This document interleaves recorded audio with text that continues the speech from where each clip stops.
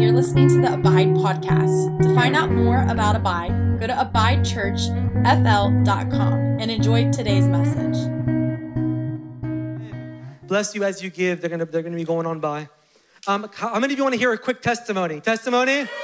Yes. Diana, I want to call you up. I'm going to give a quick testimony. Last week when I was sharing, I shared a testimony of someone who, remember when we were sharing how someone's eyes got healed? I don't know if you're new or not, but in this church, we believe that God still heals, God still saves, God still restores. Like he is still on the throne. And so as I was sharing about, God had given me a vision of somebody that was like, it was like cloudy. And I saw God removing the cloudiness. And I thought it was metaphorical. I thought it was like God was removing like a perspective issue, right? And so I shared that, and there was only 8 of us in the room that night. We were doing prayer with Rick Deaton. And I released the word, and she was crying. I remember you crying. I'm like, man, she must be getting that deliverance thing. What I didn't know is God was literally healing her of her eyesight, her cataracts. So I wanted to share really briefly, and then we're gonna get into the word. I was believing that when the cross, I knew that everyone always believed in everything on the cross that he did. And that everyone never doubted that he died on that cross for us. But before that is what we need to believe as strongly as we believe in that. Because if we believed in that, when he says you're healed, you would never doubt that. Because it all went before that. And so I believe in healing, and I've been healed many times. I had cataracts. I will never say I have, because I don't take back what Jesus done for me. So I just wanted to encourage you, when you hear that you're healed, never let the devil say you're not. Because once you're healed, you will get attacked. But you will deny it, because the devil's a liar. Jesus didn't heal us for no reason. He didn't die there for no reason. So everything was done for all of us. And so I just wanted to show you, I was going to do this when it happened, but I'm not going to do it. I held back because he wanted me to show you now. So I struggled with seeing. I had cataracts super bad. So. Let's go.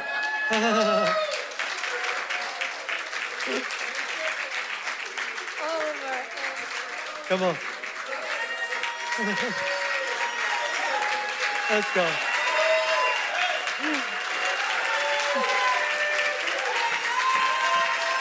Come on.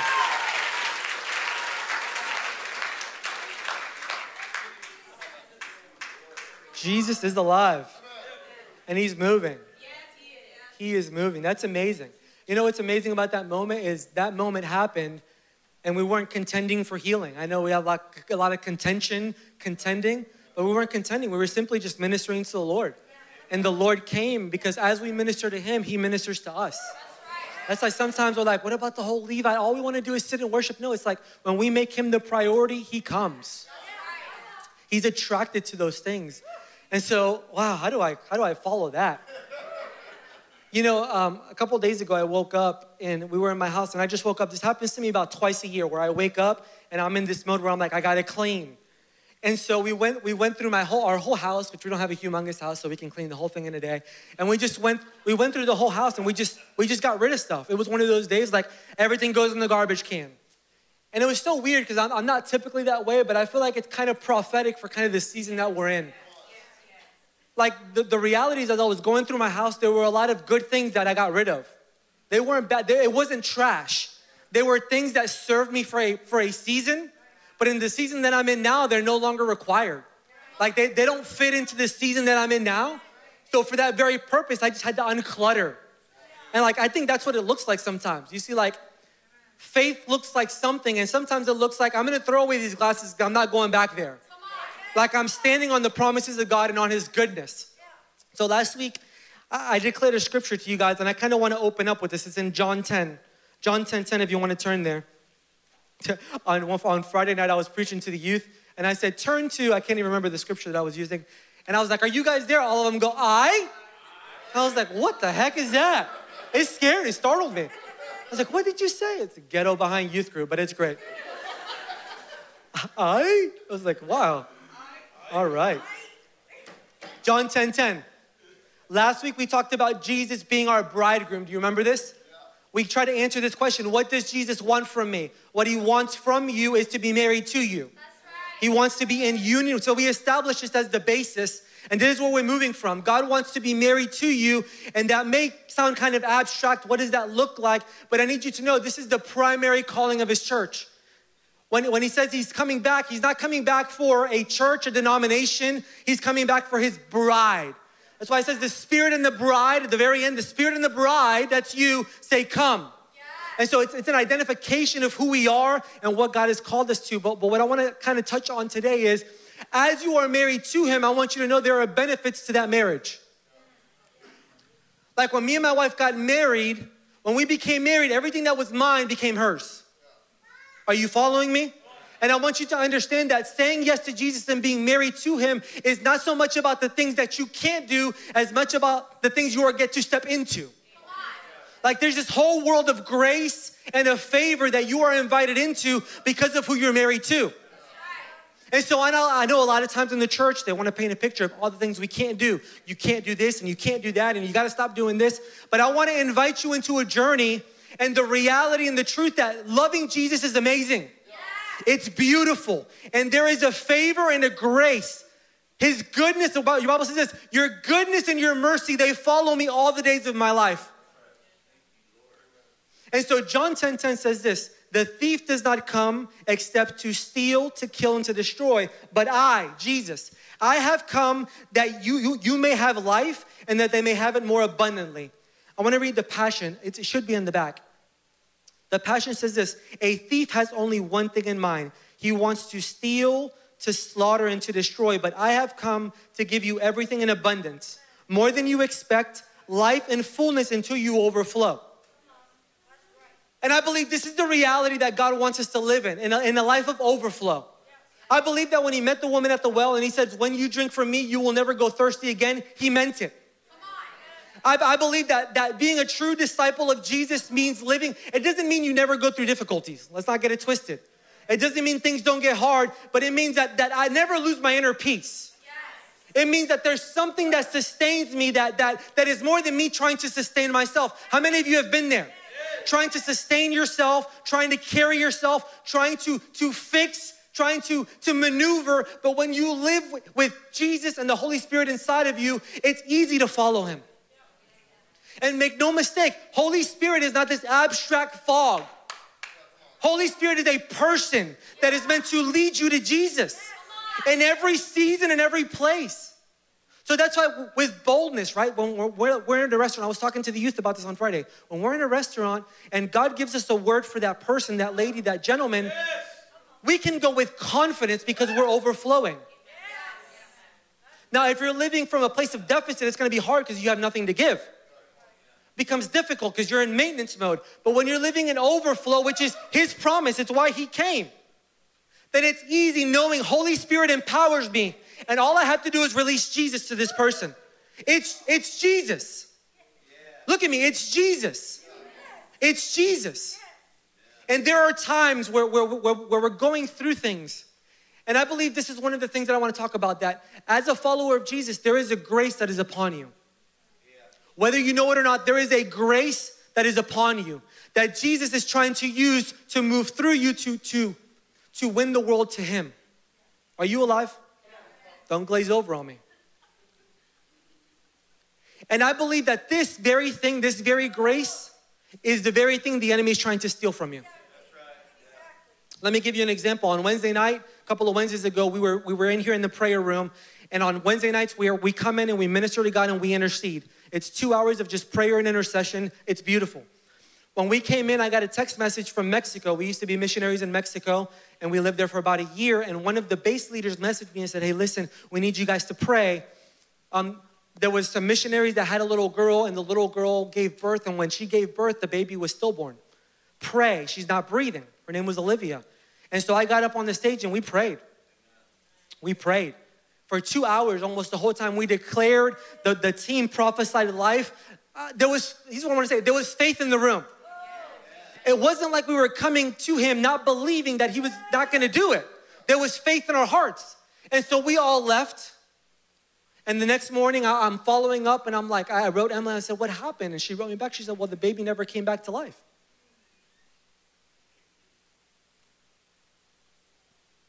And those moments for us as believers, or how many of you are believers? Yeah. Believers mean you believe. Yeah. For believers, that's something that we have to wrestle with. Yeah. Like, how do I maintain my heart of faith? How do I maintain my heart? How do I stand on truth when it seems like in this moment what I expected for did not come to pass? And here's where I think we got to be careful, right? Because if we're not careful, moments like this have us create a theology or a belief system about God that is untrue. So we have to make a decision, right? Just because things did not play out, listen, all it did for me is it made me want to go deeper into the heart of God. It made me want to say, God, I know that that's not, because based on the scripture, he came to give life. So it doesn't make it difficult for me to pray for a little girl who's dead. I can stand on knowing that it's not his will for that. But I have to keep my heart encouraged. Do you understand what I'm saying? This is important because if you don't learn how to navigate disappointment, and if you don't learn to remain in a place of expectancy, then that grace that God has given you, which is the supernatural the grace is this. It is the supernatural power to accomplish all he has spoken. When he speaks something to you through the word or through a prophetic or through his voice, there is a grace to accomplish that work. And every disappointment, every difficulty, everything that the enemy is throwing at you is to rob you of that grace. It's to stop you from stepping into that place. And so we have to learn as a body, right? One of the things God has given us is grace. It is favor. We have to learn how to steward it and protect it from the work of the enemy where he's trying to sow hopelessness, discouragement, faithlessness. All of these things is what he's trying to sow into your garden. I talked about this last week, how Bill Johnson was speaking a message and he talked about how the same seeds of faith will grow right next to the seed of doubt. So when the rain of God comes, it waters all the seed. If you allow doubt into your heart, unbelief, let me tell you something, unbelief is one of the most crippling things to your faith. That's why you see the disciples say, help my unbelief.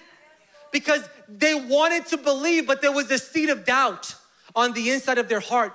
And I want to say this, when you allow seeds of unbelief to grow in your garden, they will choke out the seeds of faith. They cannot grow together. And so on that Thursday, when they gave me that message, I had to make a decision in my heart. I'm not going to allow a narrative I don't understand to create an improper narrative about God. This is the problem. This is why we don't pray. I'm not going to stop praying for the sick because I don't see 2 people healed when there have been 50 that have been healed. I'm not going to stop believing for him to raise the dead. I'm going to stand on truth. And we live in a world that they've elevated facts above truth. We've learned to believe God, and so we begin to make covenant with our words. And many of us, we're living under contracts that we have written through our words, and the enemy comes and he cosigns. I'm telling you, you don't need a demon. Many of us were prophesying death with our words. The enemy's like, that's easy. And I'm telling you, the more we begin to prophesy death with our words, the harder it is to live a life of expectancy. And expectancy is where we are meant to live. If you believe God is good and that he's taking you from glory to glory and strength to strength, then we live in a place of hope, of expectancy, of faith. And God's ways are not our ways. They're not our ways. So like when David's talking in Psalms 23 and he's talking about, you prepare a table before me in the presence of my enemies. That's not my way. If I had my way, Jesus would be holding a sword and devouring my enemies. You understand? You prepare a table for me. No, I want them gone. I don't want that. This is your battle strategy? You want to eat a meal?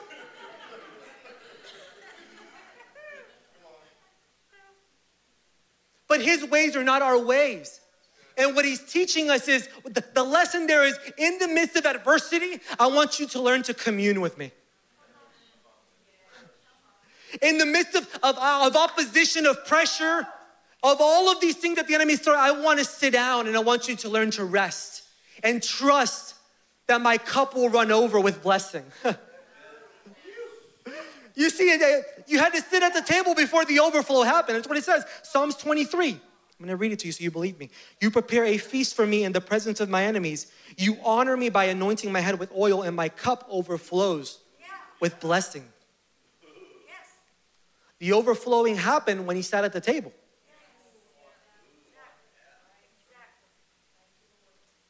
Maintaining this place of expectancy with God and beginning to write down his promises and not allowing seeds of hopelessness to land in your heart is paramount. One of the hardest things you'll ever go through in relationship, if you've ever been in a relationship, and this happens in every relationship, is allowing that person to go through the process of maturing into what it looks like to be a husband or a bride. There are certain things that each person brings into a relationship that has to be matured and they have to go. For example, I grew up in a Hispanic household. In a Hispanic household, the man comes in and he sits at the table. And the wife comes and brings a plate. And he eats his food. Eats his food. They all Hispanics. And then something crazy happens. They get out of the table and they walk to the couch and they just sit. And this was just what happened in my life. This is not an indictment on my wife at all. But when I got married, it's like she served her plate of food and she sat down. And I was like, where's my food?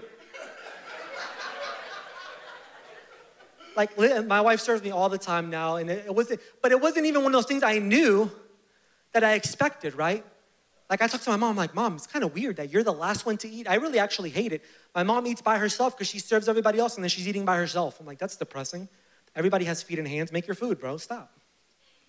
But what I'm saying is that was one of those things that had to die. And in your relationship with Jesus, if you're going to be married to him, there are some things that are just not going to make the journey. It doesn't matter how long you've been doing it. The insecurity, the fear, the way you have viewed yourself, the things you have spoken over yourself, they cannot go there. And so part of this faith journey with God and remaining and keeping an expectant heart is allowing him to break off all of the hardness. Is allowing him to deliver us from all of the things we have believed about ourselves that are just not true. And expectancy leads us to preparation. So we got married and then we got pregnant. How many of you know when we got pregnant, there was a preparation that had to happen? Like, if we didn't have room in our house, we had to get a bigger house. If we didn't have baby clothes, diapers, there was a preparation that had to happen in order for us to properly steward what was coming. And a lot of times in the church, man, we talk about the favor and God birthing and God giving us things, but there's no preparation. It's like you're not making space in your life even for the things you're asking for. So it's like, God, I want you to bless me with finances, but I'll give when I'm blessed. God, I want to be a spiritual father, but I don't know how to speak life over anybody around me. There are so many areas where God is asking, God, use me to heal the sick. I never pray for the sick. You see what I'm saying? And in order for us to step into new areas with God, in order for us to remain, because here's what happens. God will begin to woo you in an area. He'll begin to call you towards an area. Let's just use healing, for example. He'll begin to speak to you and say, I want to use you to heal the sick. And every time you bypass the opportunity to pray for the sick, your heart gets a little bit harder. I'm telling you truth right now. Every time you bypass, I want to say to you this, it never stops getting nerve-wracking. Anytime you walk up to somebody that you're about to pray or give them a word of knowledge, your heart will always do this. Every single time. Every single time. And every time we choose to listen to that voice, what if nothing happens? What if they don't respond the way you think they, what if they're angry? Every time you do that, your heart gets a little bit more turned off. And eventually we come to the conclusion, well, God just doesn't want to use me to heal the sick because there's healing evangelists. And we completely lose this place of expectancy. It's one of the most depressing things ever, I believe, is seeing people full of potential. If you're sitting in this room, you are full of potential. You are full of promise. God's promises over you are yes and amen. And the reason that we're not living in kingdom purpose is because we have become discouraged in the waiting. We have lost the ability to wait on God and trust Him in every season. I want to read to you. Let's turn to Philippians 4.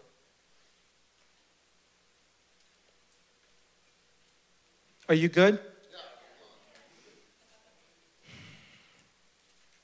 Listen to me. The most dangerous Christian is the Christian who knows who they are. The enemy is not afraid of a Christian who goes to church 52 times a year. The most terrifying thing to the enemy is a Christian who knows who they are and what they have. It's true. The reason we're starting a school in the fall called Fully Given is because we want to teach people this. Who is God and who are you in light of that?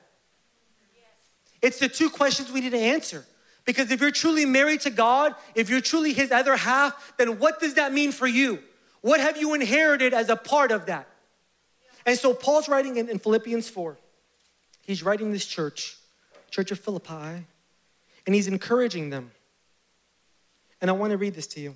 I'll start at verse 4, Philippians 4:4. Be cheerful with joyous celebration in every season of life. This is the Passion. Let joy overflow. Say overflow. Let joy overflow, for you are united with the Anointed One. Let gentleness be seen in every relationship, for our Lord is near. Then he says this to them. He admonishes them. Do not be pulled in every different direction or worried about a thing.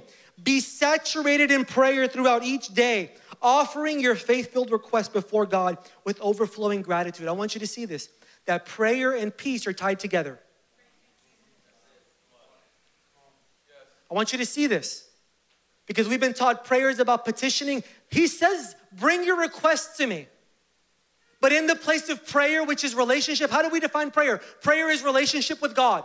Yes. It's an ongoing conversation. He releases to you and you release to Him what He releases to you. And somehow He says amen and things happen. Yes. This is prayer.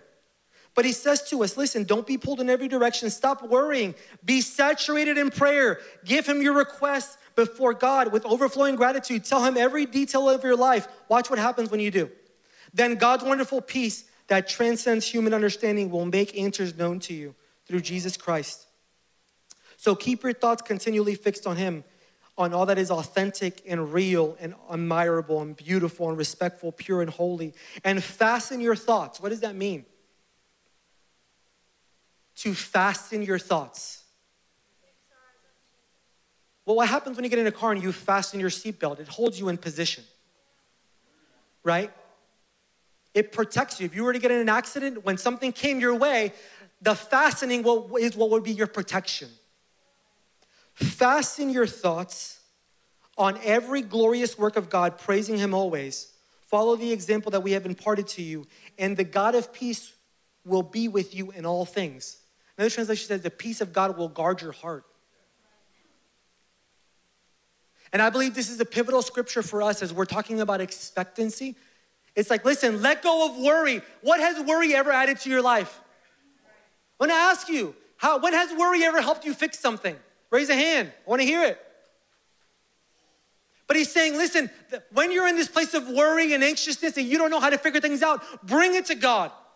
Start with gratitude and thankfulness so you can have proper perspective, and then peace will come. Peace will come. And what you need to know today is as you come to God, His peace and His power will guard your heart. This is truth. You see how we don't want to engage with this kind of word? We're like, no, I just want God to do it. He's given us keys. And as we're married to Him, He's saying, this is what I want from you. When you go through difficulties, when you're in worry, when things get hard, come to me and offer them to me. Release them to me. We're like, well, that doesn't make me feel better. I get it. There have been times, if I'm being honest, when I was navigating that situation, when my wife and I had 2 miscarriages, there are things in life that we go through that are hard. And we come to God and we say the words, but they still feel hard. But at that moment, we have to make a decision to stand in faith and have patience. Faith and patience. That he who began a good work is faithful to what? He will complete it. And if we don't learn to now, this is a journey. Listen to me. If you're in this room, you're going to go through this journey. It's not going to be all cotton candy in Disney World. You're going to go through something that is going to be difficult. And then if you don't learn how to manage and stay grounded on the narrow road, it's a narrow road. On a narrow road, there's not a lot of room for additives. It's a narrow road. It's not legalism, it's narrow. I didn't make the geo. I didn't make the road. He made the road. And it's narrow. And sometimes people can't go there with you. Sometimes TV can't go there with you. Sometimes your 401k. It doesn't matter. There are things that God will ask you to give up on the journey. And it's not about understanding, it's about trusting. Trying to help you.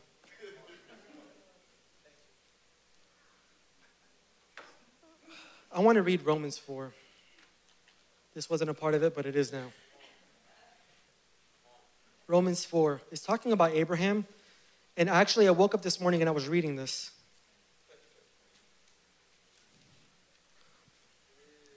This is talking about Abraham. You know, Abraham had a promise. God gave him a promise that he would be a father to many.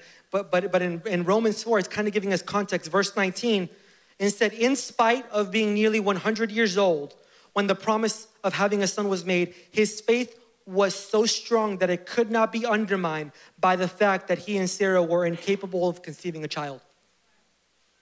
Did you understand what that just said? In spite of the fact that he was old and he didn't have the ability to accomplish that which was promised, he remained in faith. He remained confident. He never stopped believing God's promise, for he was made strong in his faith to father a child. And because he was mighty in faith and convinced that God had all the power needed to fulfill his promises, Abraham glorified God.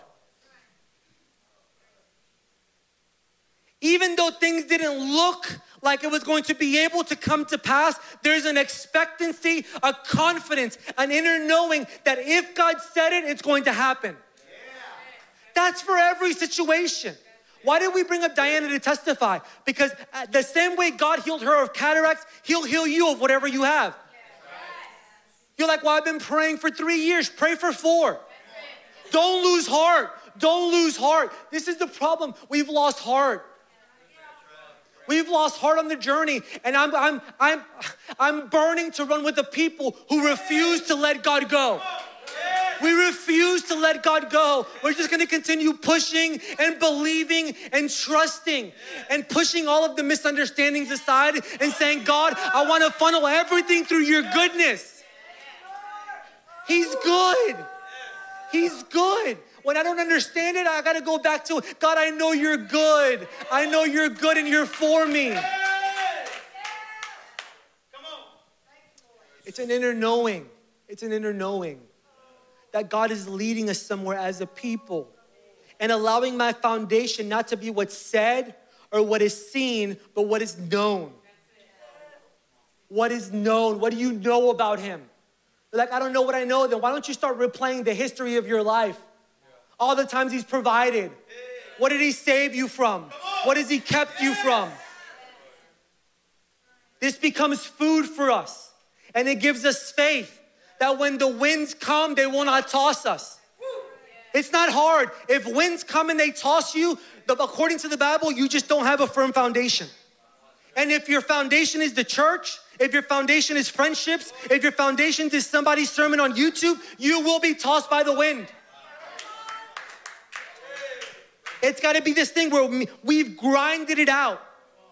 Me and my wife are more in love today than we've ever been. Why? Because we've gone through some crap together. And there's something about navigating good times and hard times that they knit hearts together. And many of us, when we go through difficulties, like it's easy for us to connect with God when everything's going great. But the moment difficulties come, we disconnect heart to heart. And so you're going around the same mountain because there's a lesson there. There's something God is wanting to teach you as you round the mountain. And so you're rounding the same, I don't even know if you get what I'm saying.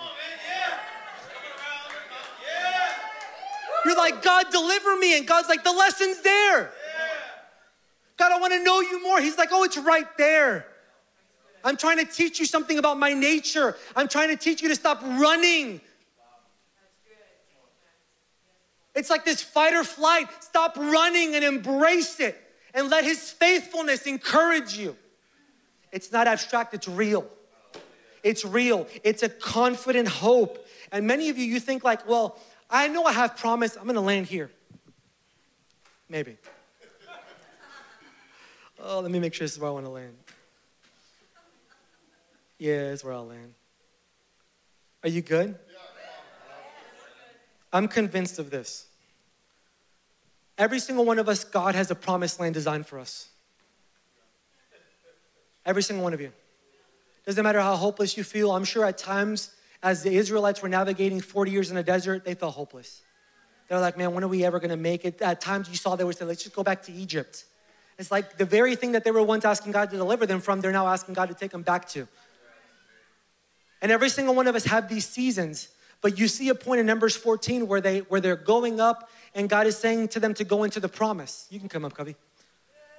They're saying to come up to the promised land. And God tells them, go scout out the land. I'm going to go there. This is actually 13, I'm sorry. The Lord now said to Moses, send out men to explore the land of Canaan. The land, I want you to see this. The land I am giving to the Israelites. So I want you to understand the land was given to them before they ever went into it. It was not for them to go assess whether the promise was available. Go scout. I believe it was a heart check. Go scout the land that I am giving to the Israelites. So they go scout the land, and then they come back after 40 days, right? And they're giving the report, and this is the report. This is the report, this is what they saw. We entered the land you sent us to explore, and it is indeed bountiful, a land flowing with milk and honey. It is everything God said it would be. Here is the kind of fruit it produces, but the people living there are powerful, and their towns are large and fortified. We even saw giants there, the descendants of Anak, and the Amalekites, and all these people live in the hill country. The Canaanites live among the coasts. And as they were sharing all of the negativity, Caleb came. Caleb's like, shh. He's like, stop. And the Bible says he tried to quiet the people as they stood before Moses. And he says, let's go at once. That's what I'm trying to say to you. Let's go. Let's go. It's like, I know all of the things that are seen. I watch the news like once a year, but I know there's lots of crazy stuff going on. But shh. What has God said? What has God said? Let's go at once and take the land. He says this, we can certainly conquer it. That word can means being able. It's like a certainty. It's like Caleb is saying, we have everything we need to go now. There's no need to wait. We have everything we need to go now. So then they continue to have this dialogue, but the other men who had explored the land disagreed with him. We can't go up against them. They're stronger than we are. So they spread this bad report among the land. This is the cancer of the church. It's bad reports and unbelief, rooted in doubt.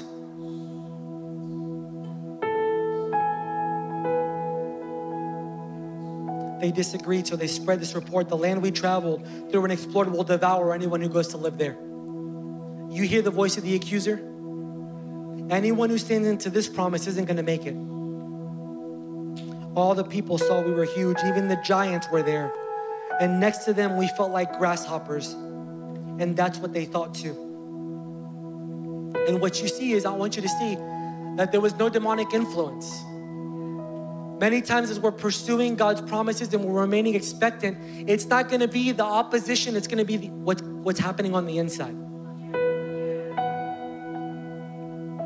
It wasn't the giants that kept them out. It was the 10 inside the camp. Sowing seeds of discouragement. Sowing seeds of disappointment. You can't go there. We can't do that. You can't believe that way. Revival, really? How many times have we heard? Will God really continue to heal? Can I really be delivered from anxiety? Will I really not always be depressed? Do you hear the voices? And once we begin to partner with that voice, the battle's already lost. And what I woke up with this morning was this. This is what I woke up with in my spirit. The Lord is strong in battle, and He is mighty to save. Do you hear me? The Lord is mighty in battle. He is mighty to save. He's not lacking. So I don't know what mountain you've been going around. I don't know what pit of discouragement you've been living in. But the Lord is strong in battle, and He is mighty to save. Over your children, over your finances, over your mental health, over your sickness. He is strong in battle and mighty to save.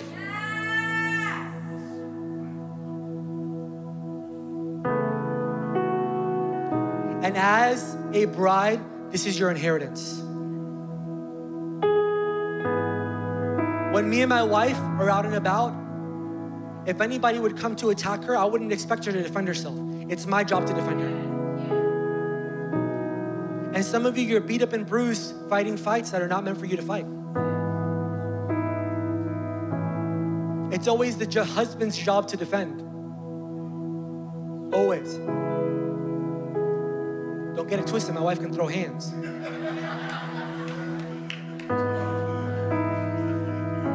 I love you guys. I want to pray this morning for breakthrough. I want to pray this morning for breakthrough. We have some people that are going to come up and they're going to pray, and what they're going to do is they're just going to partner with you in faith. Where two people agree, there's power there. So we're not, like, it's not complicated. What are you believing God for? What's your promised land? Where do you feel stuck? And we're going to partner with you and believe in faith that God's going to change situations. It can happen today. It can happen. And you don't have to feel goosebumps. You don't have to it doesn't have to be that. But you can leave today like Abraham with an assurance in your heart. Man, I know that it doesn't look like it, and I know that it doesn't make sense, but I trust you. So let's stand up to our feet.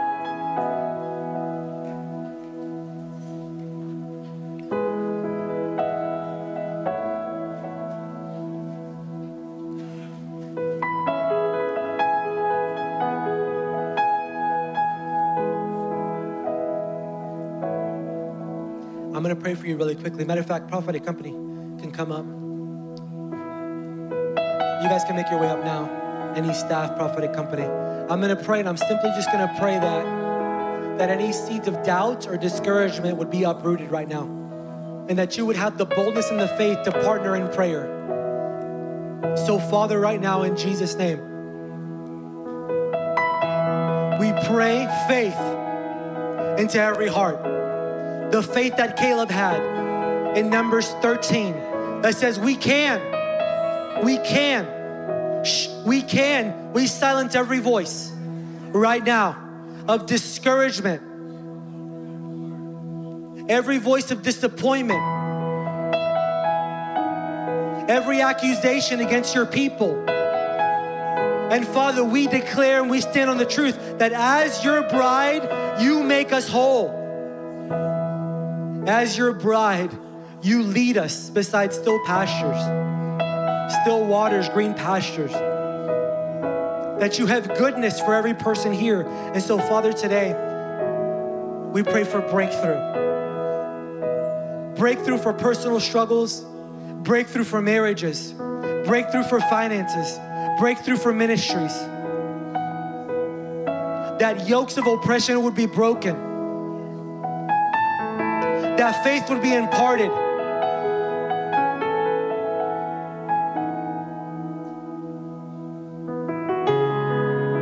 We thank you, Holy Spirit.